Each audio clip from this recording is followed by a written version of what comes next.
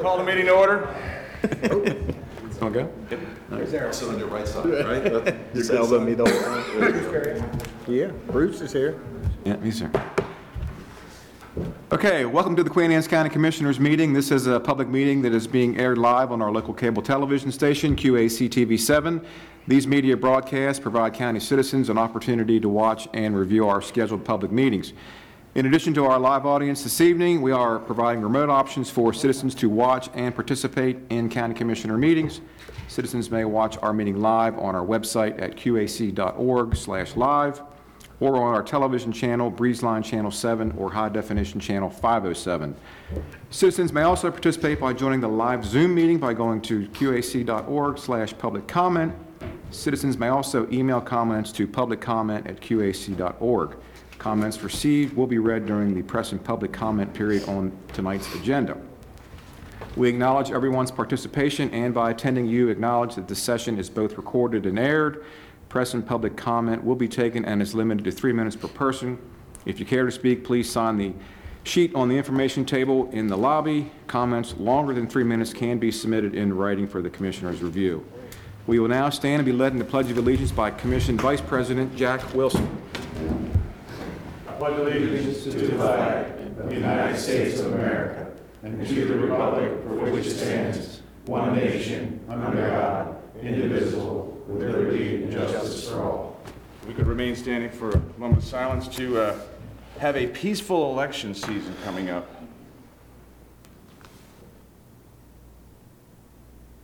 Thank you.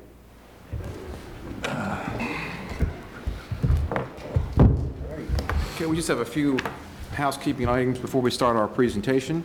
First, we have the approval of tonight's agenda.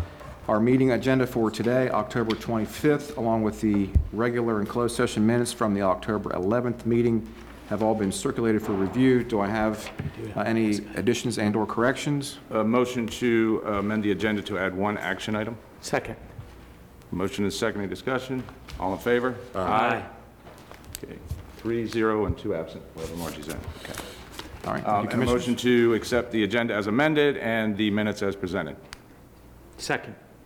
Motion is second. Any discussion? All in favor? Aye. 3-0-2, Margie. All right. All right. Thank you, Commissioners. Okay, we are ready for our feature presentation of this evening, and we have our friends from the Maryland Department of Transportation. This is the annual tour event. We do this annually. This is to present the FY 23 to 28 Consolidated Transportation Plan. We also have other special guests here, our full delegation. We have Senator Hershey, Delegate Jacobs, Delegate Ahrens, Delegate Greist, all here today, too, to hear the presentation from MDOT on the various modal transportation industries. So I'll turn it over to Assistant Secretary Sean Powell for the presentation. Thank you, Todd. Good afternoon, members of the delegation, commissioners. As Todd said, I'm Sean Powell, Deputy Secretary of the Maryland Department of Transportation. We'd like to thank you for inviting us to provide an overview of our draft 6-year Consolidated Transportation Program, more commonly known as the CTP, which will be covering fiscal years 2023 to 2028. And when I look around the room, it looks like we have a mini reunion of the BBRAG Council, so it's always good to see you. We just met last week or week before. So, and with us today, we have several members of the MDOT team. We have SHA Administrator Tim Smith and District Engineer Ken Fender is somewhere out in the crowd. There we go. You probably talk with Ken all the time. From the Maryland Transportation Authority, Executive Director Will Pines. From the Maryland Transit Administration, the Local Transit Support Director, Travis Johnston. And from the Maryland Motor Vehicle Administration, Administrator Chrissy Nizer. From the Maryland Aviation Administration, Regional Aviation Assistance Director, Ashish Solanki. And also joining us from the Secretary's office, we have Assistant Secretary for Transportation Policy Analysis and Planning, Jeff Hirsch. I believe I saw him back there. And State Legislative Officer Melissa Einhorn, who hails from the shore. And Regional Planner Dan Janicek. All right. Again, I'd like to thank you all for the opportunity today, and would also like to thank you for visiting with us at the Summer MACO Conference. The MACO Conference is a great opportunity to connect and understand how we can work together to develop solutions for your local challenges. Over the years, I believe we've developed a great working relationship, and I can't emphasize enough that we're not only available that one time a year at MACO or here, but we're also here year-round, and you know how to reach us when you need to. We're proud of our entire team. We're accessible and here to get things done for you and work with you as a team.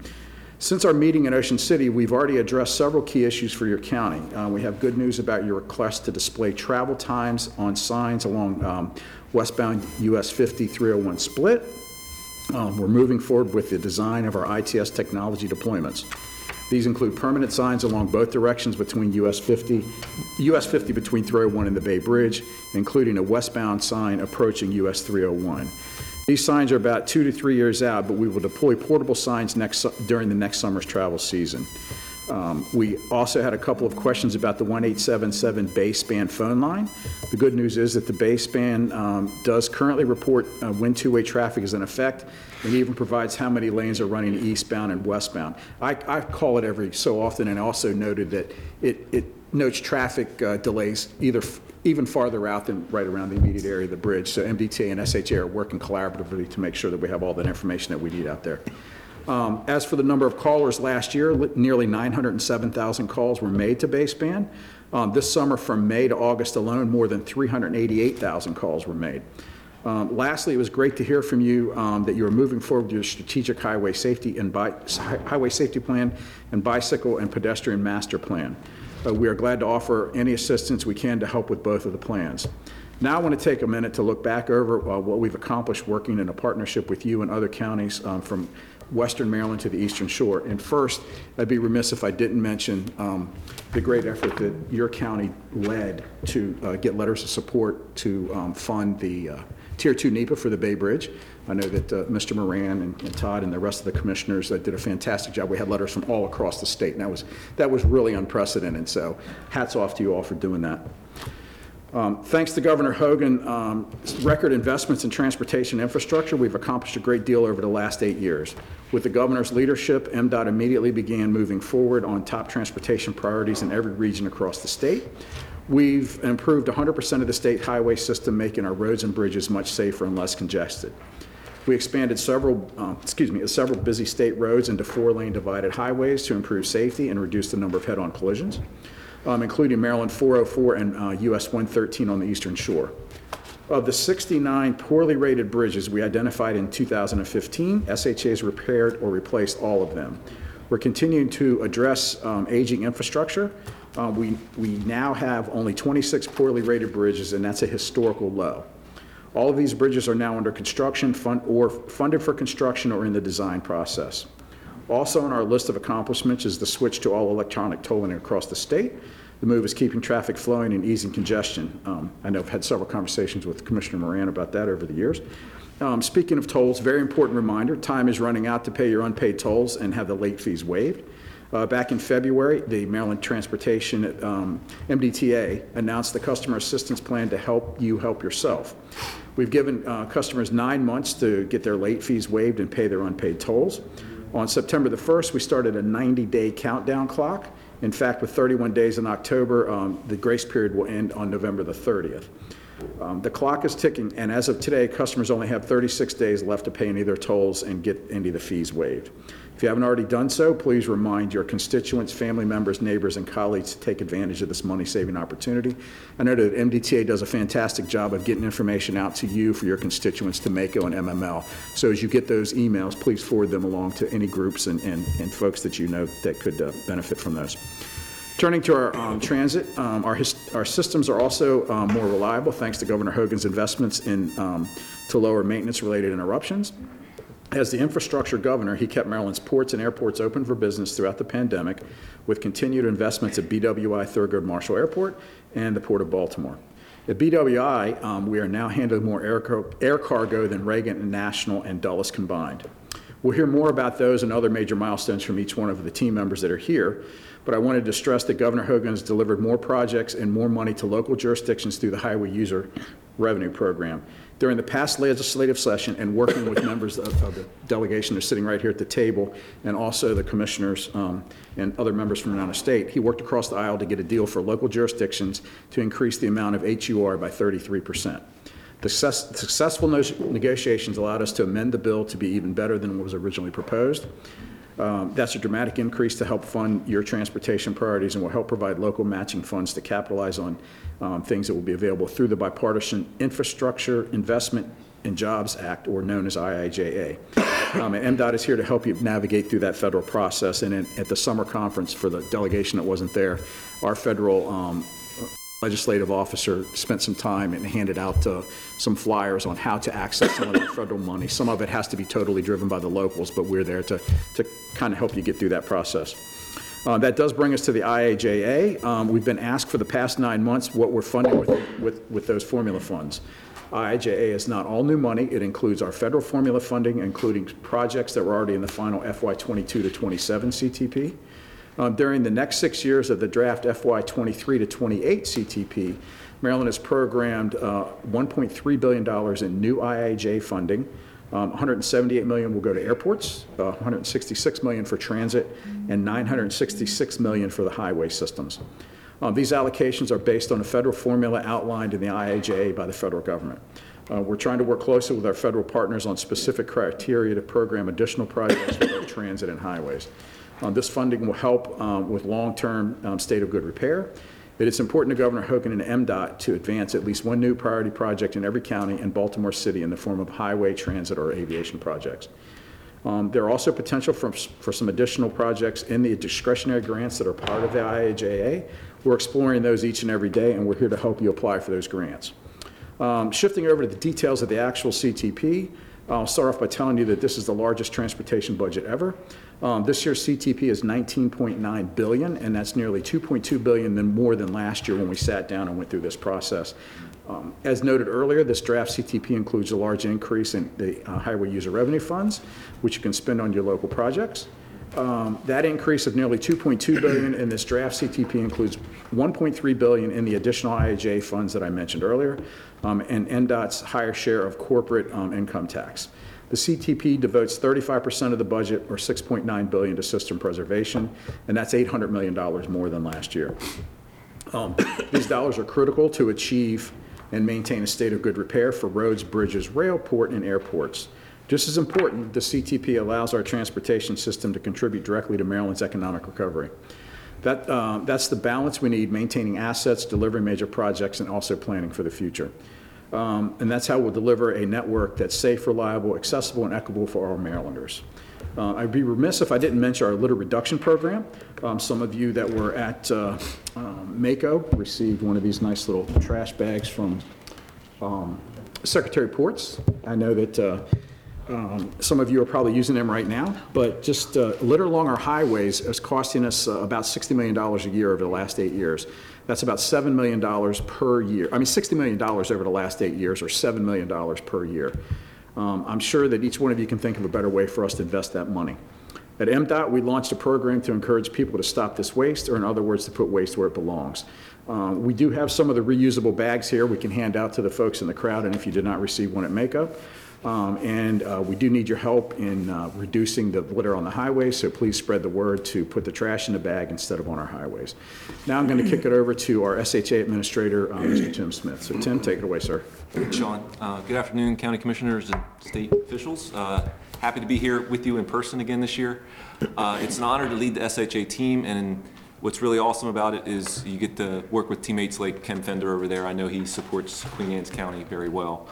Last year when we were here, we talked about how we were building a shelf of projects in State Highway, and it kind of fell into three main buckets. One was kind of asset management, because we're trying to keep our highway infrastructure in a state of good repair, and that's beyond pavements and bridges. It's guardrail, traffic signals, lighting, those type of things. Another one's accessibility, and it's not only getting motorists having accessibility, but our pedestrian and bicyclists and vulnerable users, making sure they have a safe passage from point A to B. And lastly, mobility, and that's really about congestion, but we're trying to think about doing that differently. We're still doing geometric improvements, but we're also looking at our existing footprint and trying to use intelligent transportation systems.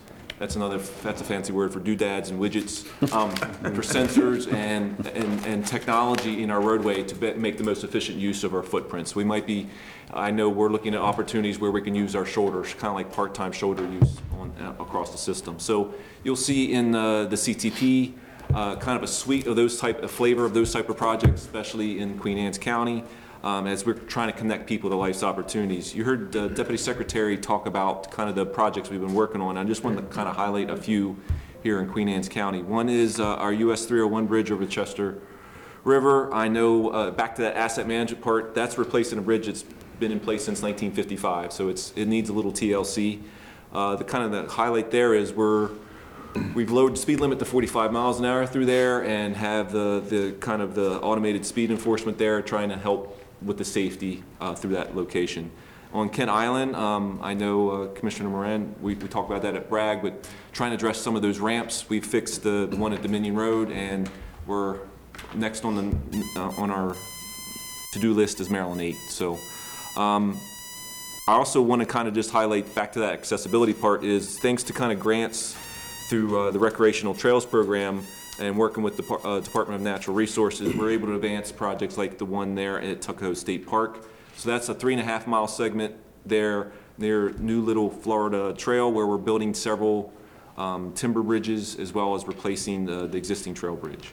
And then I just want to take a quick moment to thank Delegate Jacobs for introducing a bill, and that's now a law that's really going to help our staff, and what it's about is adding green lights in addition to the amber lights on our chart vehicles.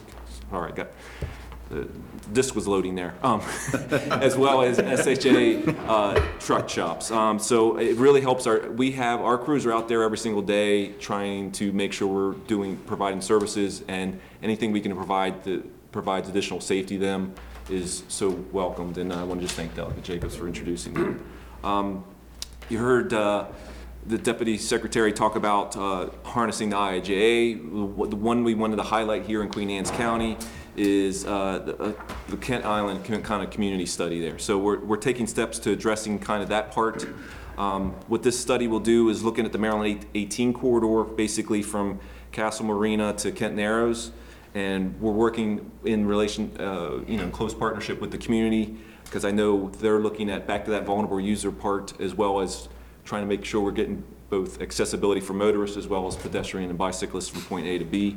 But really the goal there is develop a vision and several alternatives that we can address those needs and support the Kent Island transportation study as well. So in closing, I know the Deputy Secretary mentioned it, but the more we can collaborate and understand what your needs are, your concerns, that helps us build better projects, and between the collaboration, we build better relationships as well as help us deliver a better customer service to all our customers, because they don't really care whether it's a county, state, or federal roadway.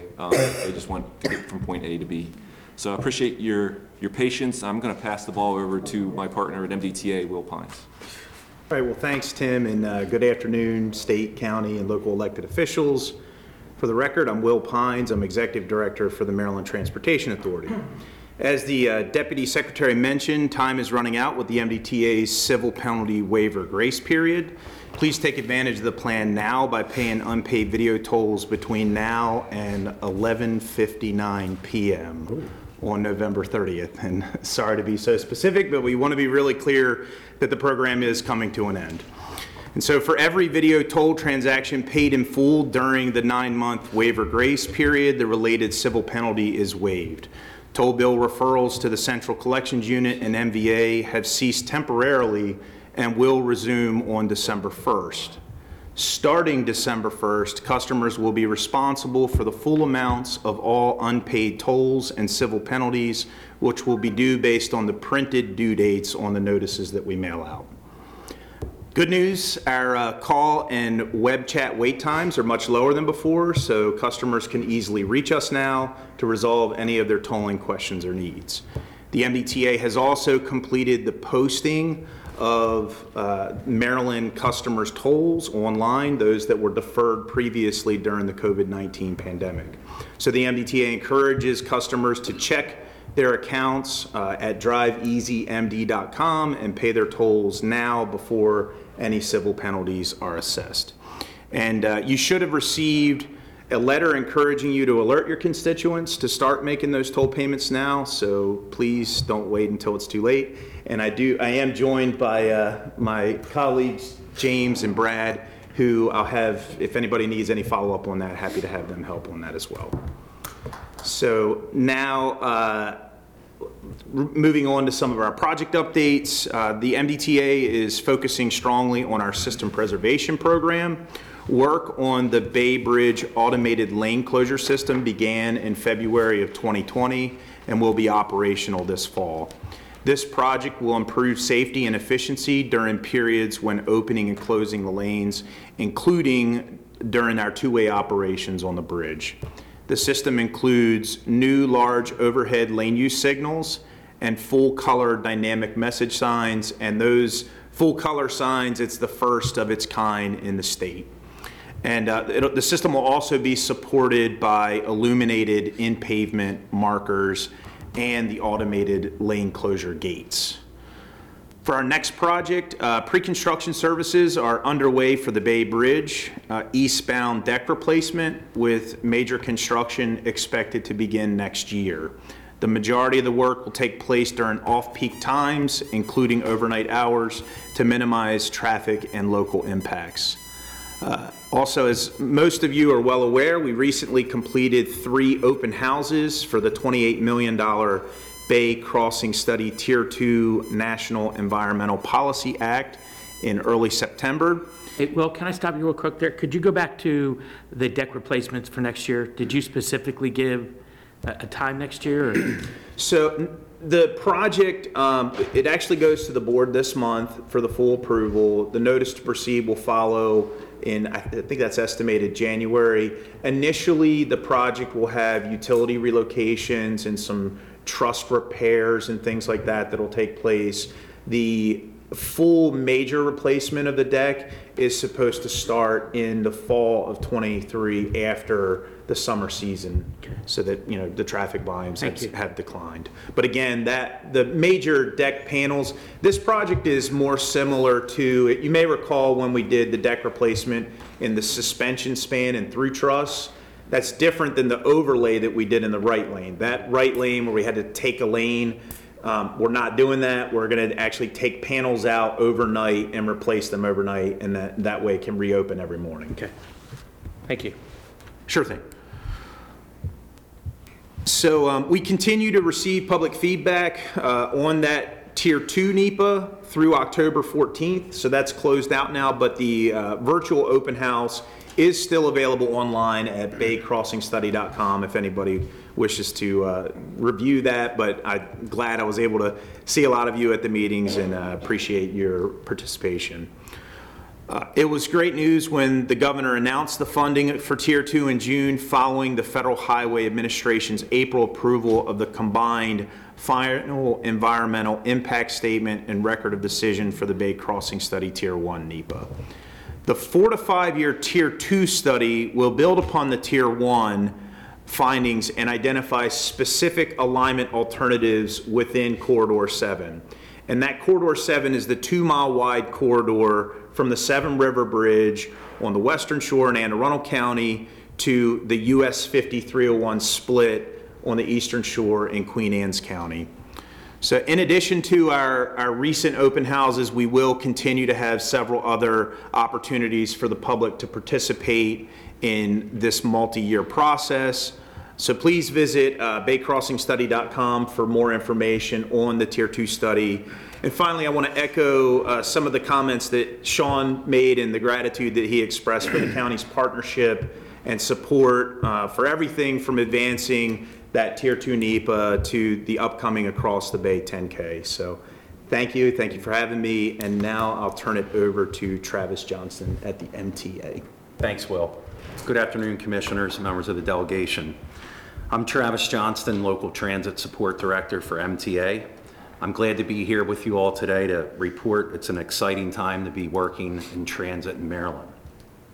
Through the Office of Local Transit Support, MTA continues to ensure that transit systems across the state remain a safe and reliable transportation option for local residents. In addition to improving reliability, MTA has been focused on delivering innovations and enhancements that improve the rider experience. Most notably, our real-time GPS capability through the Transit app, enabling riders to know when their commuter bus will arrive. Also, the mobile fare payment with Charm Pass, Last year, we launched the Charm Flex 3 and 10-day passes in response to those riders who needed more flexible commute options. MTA continues to make a significant capital investment in state-of-good repair projects to ensure the transit system remains a safe and reliable option for the region. The Capital Needs Inventory Report, which was released back in July, details MTA's progress in reducing SGR backlog from 16.2% of all assets to 14.4% over the last 3 years. Expected levels of state and federal funding will reduce that number further to 5.4% in 2027 and 1.3% by 2031, meeting 98% of our needs. MTA is also preparing for the future of transit. We are in the final stages of completing the first 50-year statewide transit plan. Building upon existing regional and local transit plans across the state, the plan will outline a 50-year vision for transit in Maryland and help define transit needs across the state for future generations. We appreciate the county's participation in the development of the plan and look forward to moving into implementation. MTA also makes a significant investment in transit in Queen Anne's County by providing nearly $470,000 in operating and capital grants to support the local transit operations.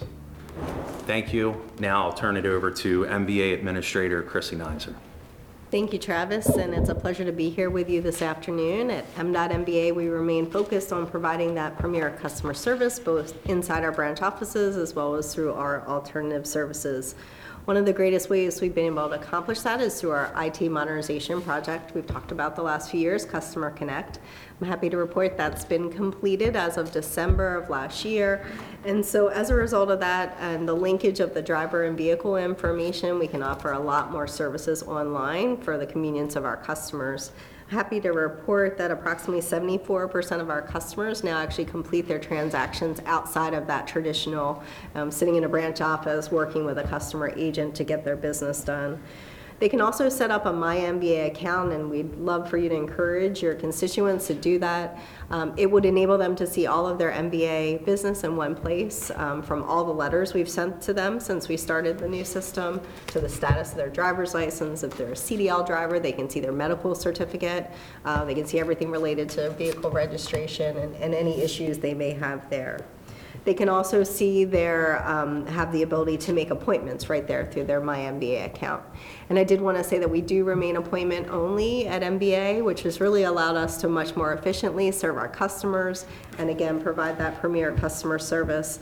We're really proud that more than 75% of our customers are being seen with a 15-minute or less wait time, and often significantly under that. In May, we also became the second state in the country to launch the mobile ID in Apple Wallet.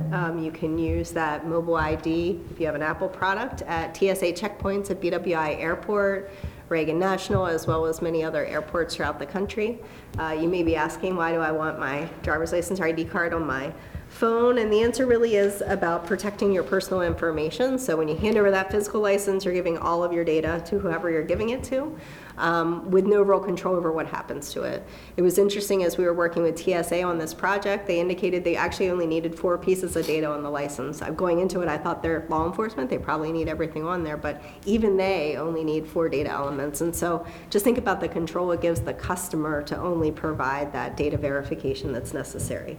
It is a completely voluntary program. It is free to the public, and so we encourage those who are interested to check that out. For our Android users, we do have a solution coming for you as well, so stay tuned for that. In the coming months, we'll be rolling something out there too.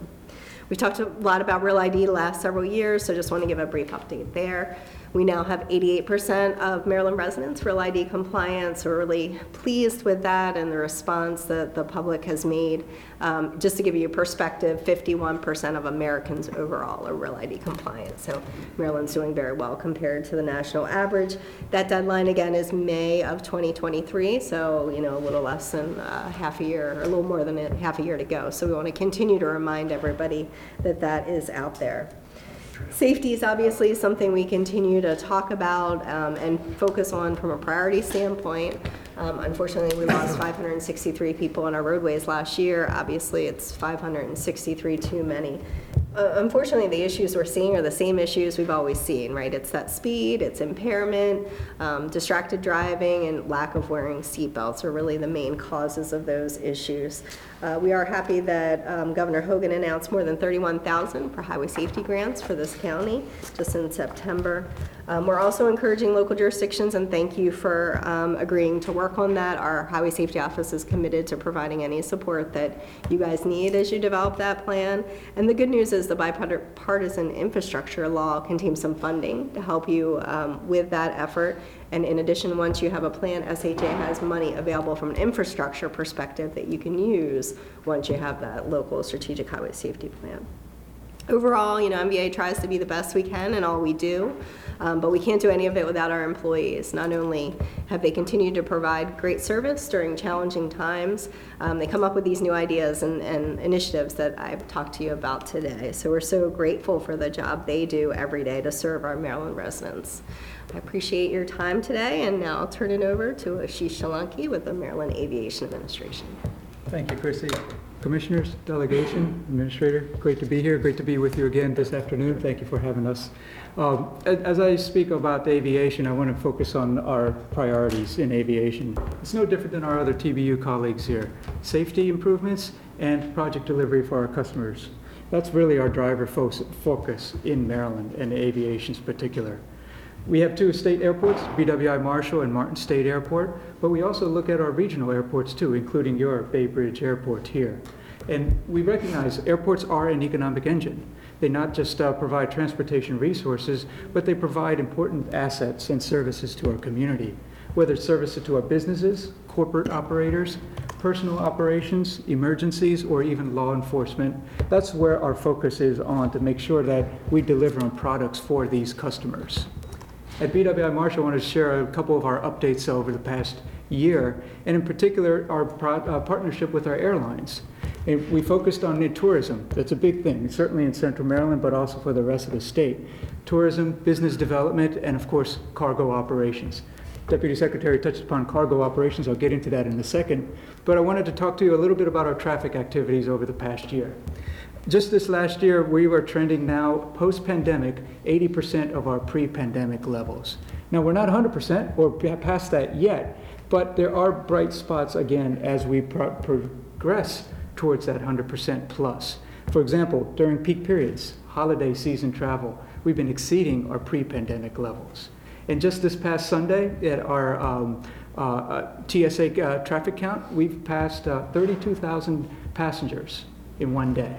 And that's a record, that actually is a record pre-pandemic. So we're excited to see that trend. It's a trend in the right direction, and it's a trend that we're encouraged because that turns into business opportunities for our partners. We also have positive news on the airline side. We have 3 new airlines that started service, a few low-cost carriers. Along with these airlines, we also have added additional routes. And that's the key because our customers want to go to different places. And by having these routes, we're able to provide a competitive solution to our competitors, both north of us and south of us. Several of these are both for domestic and international routes, and we're pleased to continue that going into next year. Now, I talked about cargo operations, so here's a few numbers to share with you. Just within the last year, 618 million cargo pounds passed through BWI. So that's a lot of number. But in percentage-wise, that's 55% of our region. That's 55% of the main 3 airports in the metro area. And as the Deputy Secretary said, we're leading the way, and it's a privilege to be part of that group because that means we're providing the services that our customers are asking for through the BWI Marshall Airport. On the capital side, I mentioned to you a couple years in running now 3 main programs that we're working on. Restroom renovations, our Southwest Airlines maintenance building, and finally our Concourse AB baggage handling system. All of these are underway. They're actually moving forward. A few of these will be delivered in short order. The Concourse AB baggage handling will take a couple more years, but they're all focused on customer service and delivery on a product that will be enhancing our customer service and experience through BWI Marshall. So we're excited to have that going for us.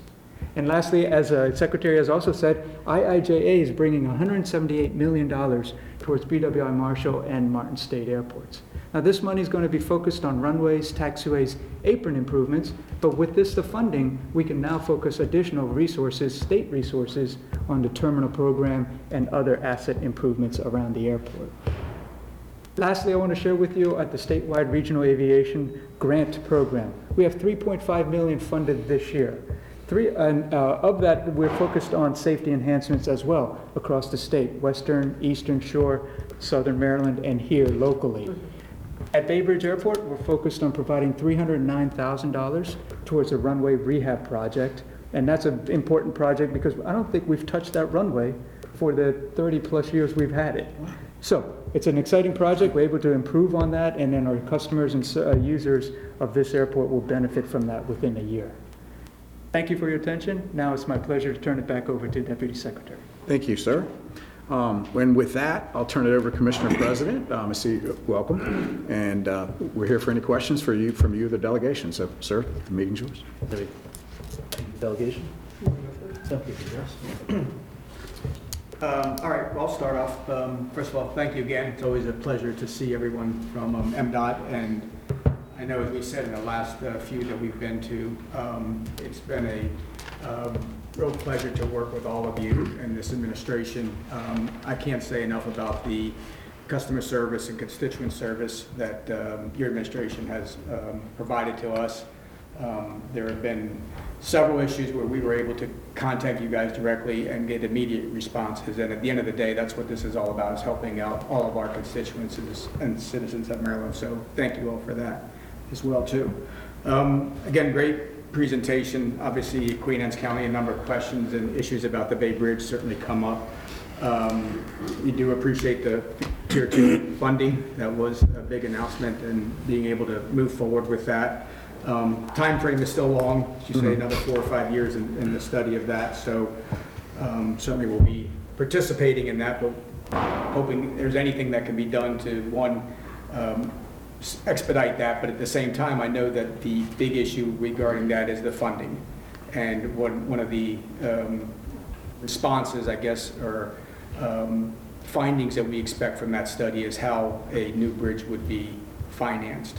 So I guess one of the questions I had is, with what we've seen from the federal infrastructure, the IIJA, is there opportunities for that money to be, and maybe this is to Will, is there opportunities for that money to be used in, maybe design, construction, engineering, anything leading up to what would be the actual construction of the bridge?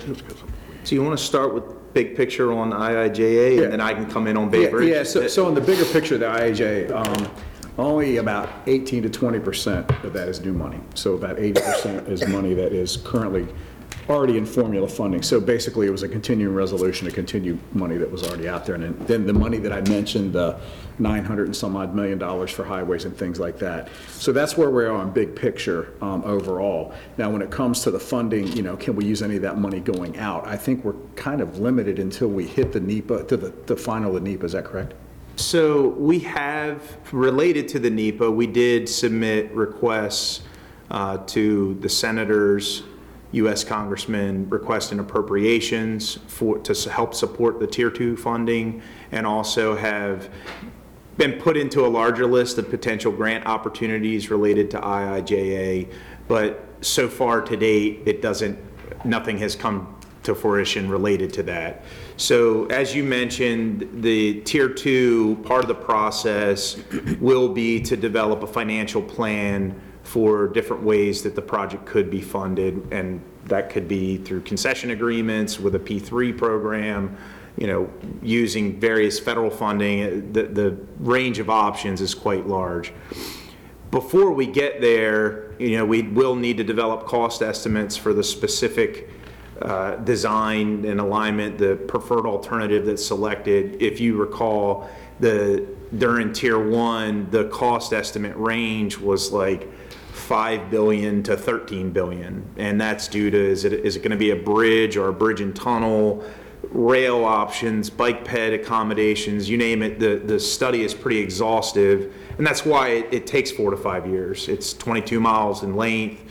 Little more than 4 miles of that is where a new crossing would be, but the other 18 miles is all the highway on each side, and including all right-of-way. And if you can imagine a corridor from Severn River Bridge all the way to the US 5301 split, you've got cemeteries, wetlands, businesses, you name it. If there's an impact that's possible to be near the project, we are looking in that area. So it's just a big study, frankly, and so to try to pin down exactly how to pay for it with such a wide range of potential costs is kind of tough to do at this point, but it'll certainly be part of the study as we move forward. Okay, thank you, Will. But going back to IIJ then, you said broader picture, so in a sense it more supplements money that's been in projects already, or I guess what I'm trying to say is as you come to these different counties and talk about projects, how is IIJ going to benefit the projects that we have and requested here in Queen Anne's County? So the money, for lack of a better term, like the discretionary, the over and above the already funded, formula-funded stuff, Right. That's where we're able to look at what we have, do these meetings, do the draft CTP, go in and see where we can put that $988 million, just as an example, towards roads, or towards highways, towards Tim's system. And some of that also falls under thing, and then we also have things going to Travis. So that discretionary type money is where we're trying to fold that into these different things, and these meetings are what's important to figure out. And, we get your priority letters back in the spring, so we use that to help formulate as we move in and submit the final to you all in the legislature first couple weeks in January. Right, so that's what I'm saying. So if I'm looking at this and look at projects, we really only see that the bridge over the 301 bridge over Justin River is in there. In order to benefit off of these additional funds, do we need to be seeing more projects in here? I mean, how if I look at the county commissioner's list of priority projects, there's a number of projects that are on this that are not going to be in the CTP. Does that mean that they're not eligible for any of this IIJ funding? Not necessarily not eligible. I mean, again, we want to look at what we already have and then go down their list and see what we can plug in. I mean, I'm not sure what else. I don't have the list in front of me, I apologize. Right. So see what else we can plug in there if there's money available. But that doesn't make them not eligible. Okay. They have to be looked at for, like a needs and or the benefit needs study as we do for all of our projects. Okay, but we're going to see, in the General Assembly, we'll see the finalized CCP early January. Yeah, early January. I forget the exact date, If but any of these projects have made it correct. into that and can benefit off of that money. Yes, sir. Okay, I appreciate Oh, it. thank you. Thank you. Just real quick, I want to echo some of what the senator said. I do appreciate the relationship that you all have developed and we've developed with you and the county. I used to gauge my Sundays on how many texts I'd get from Jim Moran to you, Sean, in all honesty. So I knew What's happened? I feel like we've broken on that. Well, that being said, I think you guys mentioned some really good things that have happened, and I think that's a credit to everybody with the lane closure system coming into play. And a big thing was getting rid of the toll booths, which I think that's important that the citizens know. That stuff was all moved up and really pushed very, very hard by everybody here, and I do appreciate that. Will, you mentioned something about the forgiveness of the tolls, and this has come up a couple of times. I just want to make sure for the audience, these tolls that you're talking about are not just the tolls from the pandemic. They are, if you have outstanding tolls that are not currently in a system to be, like, say, to a collection agency, those tolls are also eligible to be forgiven in this, the fees, the fines, I mean. That is right. Anybody who has outstanding tolls and civil penalties, the video tolls, they can pay them now, and those civil penalties are waived. However, if they're into a system right now, a collection agency, that's it. They're going to be held Right. out. If they were already escalated to central collections unit prior to that February period, then they're not eligible. And again, the reason for that is at the time when the program launched, the MDTA did not have the legal ability to recall debt from CCU. And you had mentioned something about the panel replacement, and I've got a couple of calls that, there's a rumor that you're going to use the Langenfelter site potentially for some type of concrete. I think the Langenfelter site is the DNR property at like the top of the point. Right. So there was, Just to be clear, when you say you, I'm going to really referring to our contractor at this point. The contractor submitted a request for staging area. DNR did contact me about, that option. Candidly, my takeaway from the conversation was that they were supportive of having us use the site to have some beneficial use come out of that property. But the contractor is within their contract, they're allowed to go wherever they want, essentially. So it's really up to them as to whether or not they use that site or not. There's been some angst to that for the people that live down that way, thinking of what that will do to the traffic. But it's just something that was brought up. The other thing I wanted to just touch on with y'all, and this is something that may be a periodic update. I get calls about the suicides on the bridge. And that the commissioners asked us to put legislation in, which we didn't get through, to do something about making that so we have some accountability there. And I think the citizens are asking me all the time, what are we doing to prevent that? And I know we've done a lot, and I try to do it. Is there any direction you can get where we can get that information handily, what's been done over the years? Sure, I'd be happy to have Brad follow up and give a summary of information. We have responded to this a few times. We do have call boxes on the bridge with the phone number right there, the signs and all, on how to do that. And also, all of our police and operations forces are trained in how to manage those kinds of incidents, to work with individuals when it happens. I just think it comes up when something does happen, and it's near and dear. It's a big thing. The other thing is, back years ago when you had a guy named Greg Holsey working here, my legislative aide, when he resigned, made me write a citation for him. And God forbid anything happens to Ken Fender, because we'll be doing a banquet. I can tell you that, I don't always get the answer I want, but I always get an answer when I contact them, just like I do from everybody right now. People are very responsible, and it's going to be the Ken Fender tour for a little while here, and we do appreciate all the work he does over here.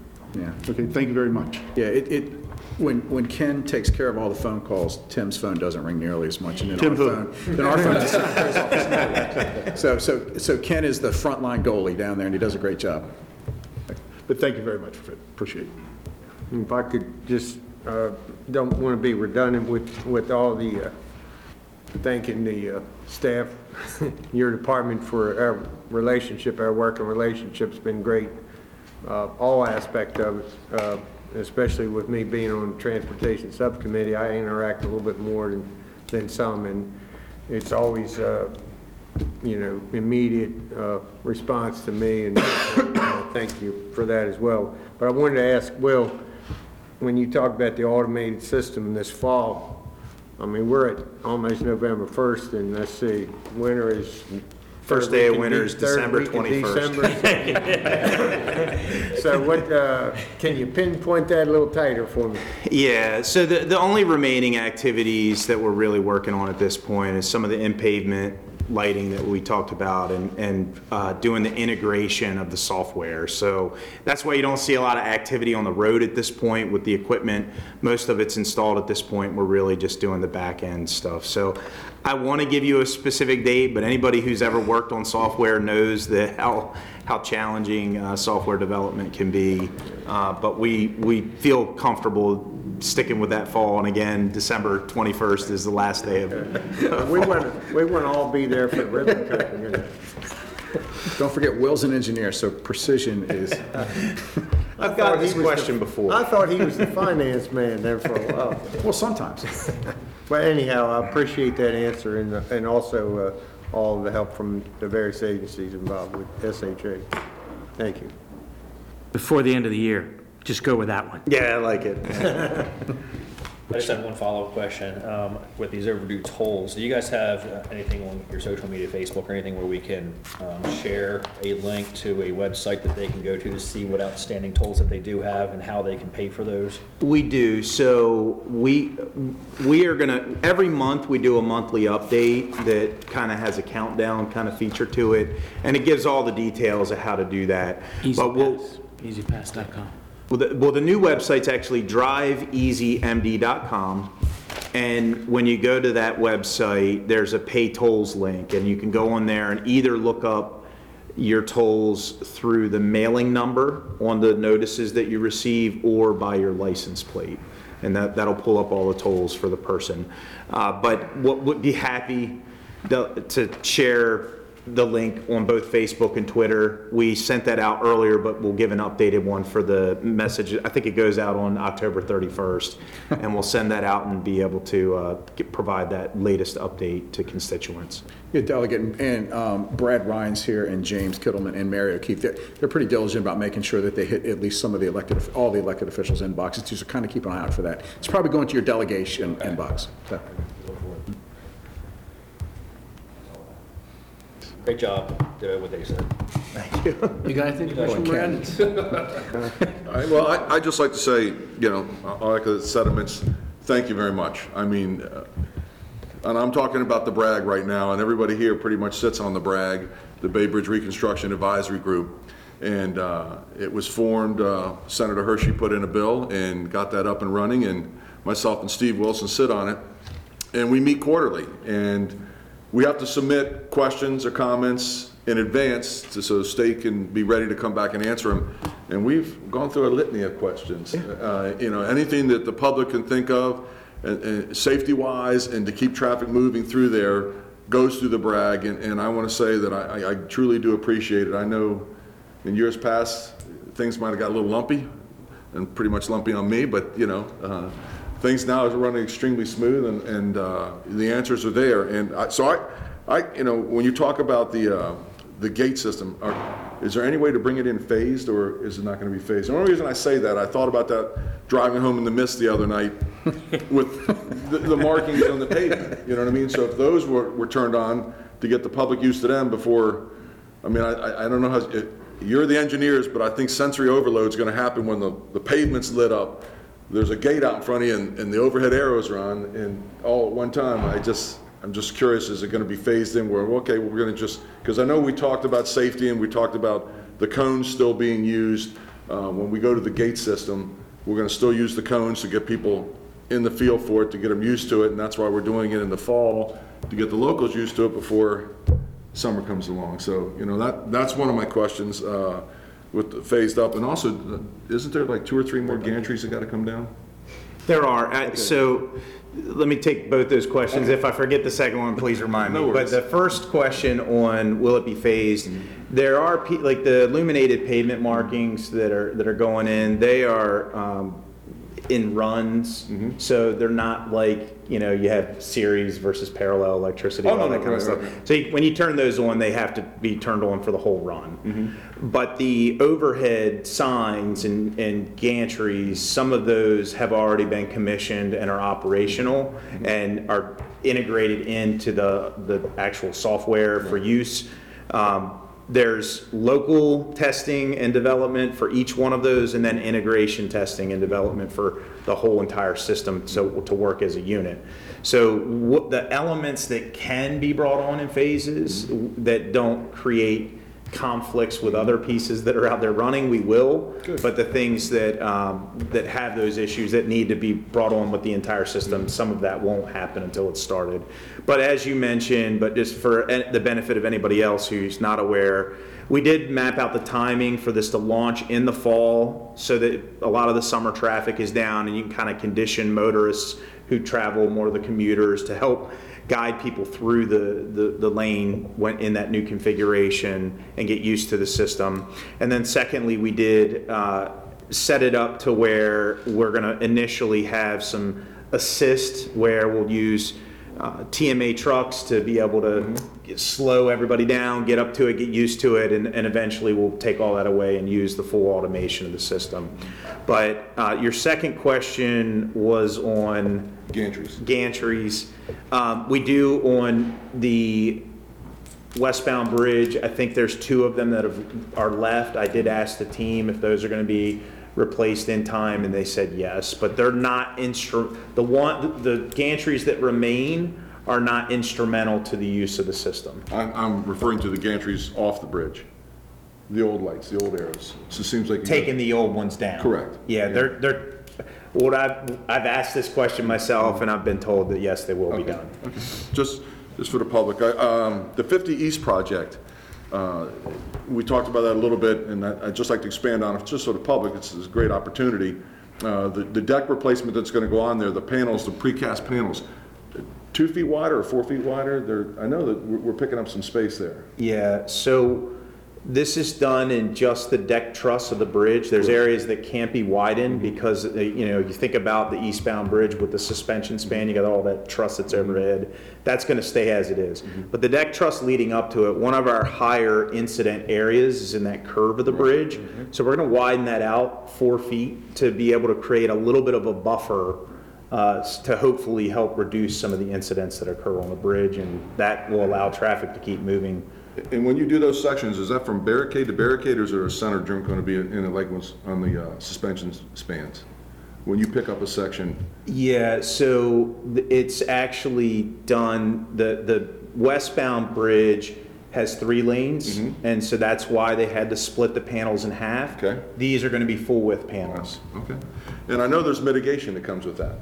We got something that came through the commissioner's office about a month ago, looking for mitigation for the project, Fragmite or some other things. So, the Queen Anne's County's all in on whatever kind of mitigation you need to do. We're here to take it from you. So, that would be a plus for the county. And I guess, and one thing I get asked a lot about, crazy as it may seem, they know I sit on the brag, all the trees we planted on the westbound side, in the eastbound lane, on the shoulder there. That's mitigation? Is that what? Yes, that's correct. So as part of the Chesapeake Bay Bridge is both within the critical area and it's floodplain, and we have stormwater management. So there's a lot of different kinds of mitigation. We have wetland mitigation, stormwater. So we did both pavement removal, where we took out the plaza and created a lot of area that's now pervious and get some credits from that. But then we also did tree plantings. In terms of credits, obviously we are required in our permits to achieve mitigation credits, but if there are properties that the county has that they'd like developed, that we could do the work and get the credit for the project, but improve the area, would absolutely love to collaborate on that. We actually have agreements in Anne Arundel County and some of the other counties where we do that today. Great. I guess, Tim, thank you very much. We got the ramp from Dominion Road to Route 50 East redone from a discussion that we had in previous, in Ocean City, and appreciate you taking care of that for us. I think the next one we're looking at is from Route 18 from 50 back towards Graysonville. I know a crew came through there and ground off some of the bumps and patched a bunch of spots, but if we could take a look at that, I think that we'd appreciate that. And the last thing I have really that I can think of is Queen Anne's County is pushing hard to complete connecting our trails together. It's one of many great things about Queen Anne's County, and it's also it's used a lot. And we're struggling on pedestrians getting up on the Route 8 overpass and traversing that, where we'd love to see a pedestrian bridge built, a gateway for the Eastern Shore, and any help we can get from the state in funding, design, easements, the whole 9 yards. So, that's all I got. Thank you, sir. Yeah, I'll go next. Sure. First, I want to echo Jim's sentiments on the pedestrian overpass there across 50. That would be a great addition. Would connect both of our trails, give us close to 22 miles, I think, total trail run from end to end. So that'd be fantastic. I do want to thank you all. It's been a pleasure working. This is my 8th time with the CTP meeting as commissioner. So a lot of historical things have gone on, and hopefully, obviously, in January, there's a reality. We're going to have a new administration one way or the other at the top. Hopefully, they take advantage of the historical knowledge they have in the room and keep you guys around so we can keep the consistency of where we're at, because it's kind of disheartening to sit here and have all these discussions and knowing next year this time we may not see the same bright, shiny faces in here that we're working with. But that is a reality of the political, well, that's our political reality. Anyway, so the one thing I wanted to talk about and bring up, and I know we're in the early stages of looking at the corridor project, but thinking down the road as Queen Anne's County, some of our issues, especially our Sunday traffic issues, develop because there's not alternative ways across when you're on Kent Island. The Route 18 issues, maybe looking at some of those relief so that you can get across from one side to the other if you're a local, without having to sit in the Route 18 backup, which always goes to Castle Morena right up to the bridge. And once that backs up, it hoses it up all the way back to Queenstown pretty much. So any of those projects that could be put in the short term, or even put on the plate to look at from an engineering standpoint, or, you know, future, looking down the road of, I know there's a vision of what's going to be there someday. We all know where it's got to go, what it's going to look like to some extent, but to look at some of those projects would be great. And to that end, I would like to look at the corridor going north on 301. I know we had a little bit of a break with COVID in terms of traffic numbers on the 301 corridor, but I will tell you, as a North County citizen, someone who crosses that road every day, they are back up to where they were, and Ken would probably could back me up on that. They're up where they were, and even probably worse now in terms of tractor-trailer traffic. The 405 crossover is one of the worst on that corridor in terms of accidents. I know you guys got to go through a lot of guardrail up there. Every time I come by, there's a new piece bent up sitting on the side of the road. So maybe even looking at what we did with Rolling Bridge to that, I know I get a lot of hate for saying that, but maybe closing that crossover over, because we do have a ton of accidents right there at that 405, and they're not typically, not a lot of deaths, but they are some pretty nasty looking accidents. And just look at that, it's always been a problem. We've tried some different fixes by making people turn in. We put up these fancy yellow plastic things that the first snowstorm, they were gone because the plow just took them out. But also the other thing is in the fog, and we end up here in Queen Anne's County, we have what I call Queen Anne's County fog. They don't have it like this anywhere else in the state, only in Queen Anne's County. And in the mornings we have our buses, we have delays that's based on that. And again, with the traffic coming down 301, if we could have some signage like Jim's working on for the time delays and all that say at grade intersections, approaching at grade intersections prior to them. I know we got some flashing lights at some of them, but not all of them, just to bring awareness to the drivers, because most of the people coming southbound are doing 75 to 80 when it's dark outside. And that's just, you know, an accident, a death looking for a place to happen, quite frankly. And we have a lot of deer movement, and deer cause a lot of that. So any kind of thing that would slow people down, I know it probably won't do a lot, but at least it'll bring people aware, especially people that travel the corridor a lot, about those at-grade intersections. And hopefully for not only our firefighters, we had a fire truck or an ambulance was hit there just a couple of years ago crossing over. So anything you can look into on those at-grades would be greatly appreciated on my part. Thanks, sir. Just a couple of things that mostly pat on back and accolades to, well, I'll start with the Department of Motor Vehicles Administration, the leaps and bounds that you guys have taken in the public experience, night and day. I can remember the old days where you took a number and you're just, so by appointment I think was a great idea. The technology improvements that have been made. Folks that I spoke to that have had experiences at the MVA in the last year have all been positive. So know that that's very effective. When somebody can go in and get vanity tags and historic tags on a vehicle and get it done in 15 minutes, I mean, that's amazing.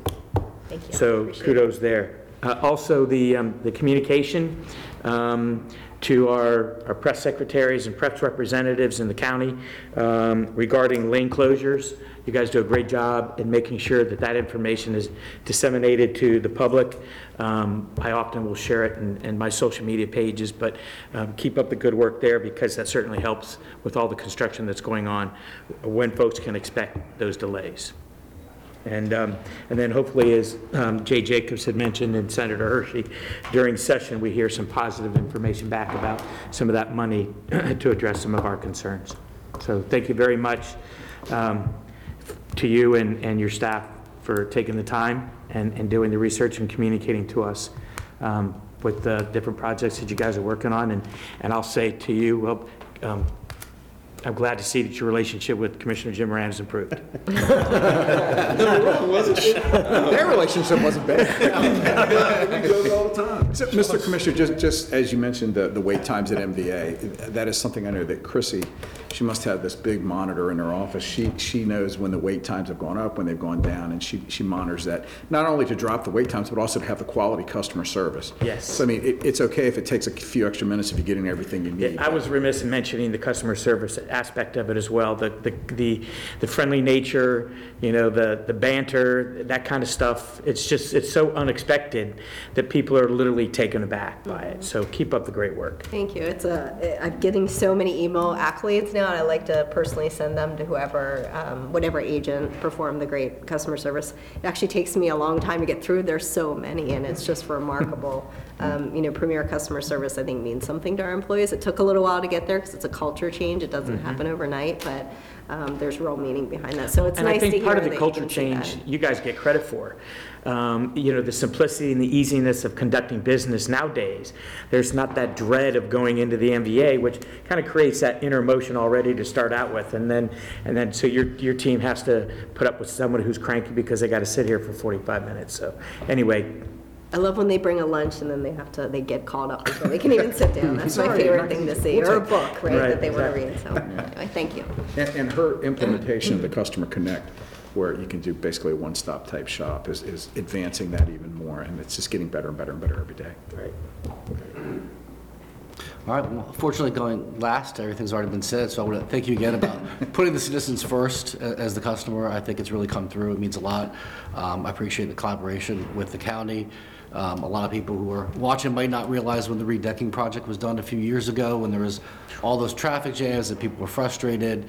Will and Secretary Ports brought me and the Queen Anne's County TV crew up on the bridge to show us everything that's going on. It was extremely well received. It gave them a better appreciation for the magnitude of that project, and then getting it done in record time was also amazing. So we look forward to partnering with you guys on some more projects like that, and getting the information to the citizens so they can understand, while these inconveniences come up, there are needed projects that have to be done for their safety. Yeah, So when thank you could see that Queen Anne's TV video and you see the hole in the, Yeah, you're like, oh man, why didn't we do this sooner? right. So- It was not comfortable standing above the hole, Right. looking down at it. Well, Will may have widened it a little bit for you. But, and I know that MDTA wants to partner with you as we do the eastbound and understand, it's a much different animal than the westbound that we did, that we experienced all the delays and, many hours late at night on the phone with Commissioner, at that time, President Moran. He was never shy, so. He's never been accused of that. No, it's not in his nature, so. And thank you all for everything, and the delegation in particular. You guys are great partners in the legislature. We know that if we need things, we can, pick up the phone, and, it's a good back and forth. We try to get things done together, and we're here for you as whatever we need. But again, thanks for your time. And Todd, we can't go without praising Todd before we leave. A lot of times Todd gets to us, and you guys never have to hear anything, so, which works out pretty well. Well, it's working. It really is. I Yeah. mean, I'll be the first to say it. The collaboration and the communication, what goes on in the Bragg meetings, all of it is for the betterment of everybody that travels this corridor. And we are racking our brains getting up to those red lights too. Yeah. The experiment with the red lights, which was astounding. It was painful, but it worked, shed honestly. light. So we'll see where this leads us. And you mentioned the Bragg. Senator Hershey put the bill in to kind of reconstitute what was there previously, and that was good because we have the right people at the table from the counties, either the commissioners or they will appoint the appropriate people. And Jim is a great representative for your county here, and so is Steve as well. So, and we see Todd at every meeting. Yeah. Last thing I'll say on the Bragg, just for anybody watching on QAC TV, those are all recorded and live streamed from the Bragg website. So, we've talked about all the great information there. I couldn't begin to cover it all here because it's hours of meetings, but they are all available for viewing for anybody who wants to learn about how we implement wind policy, how we do contraflow, why we do exactly what we do. We've covered all of those kind of details at the Bragg meetings. Yeah, and additionally, now, after October the 1st, the meeting materials will be online before the meeting goes live, so people can follow along. So, or if anything's presented during the meeting that came up, then we'll make sure that those documents are on as well. So your constituents and the viewers at home, they can go right there and see all the last several agendas that we've had and follow along. But the live streaming is great, and it works out very well. I mean, everything in MDTA now seems to be live streamed, so.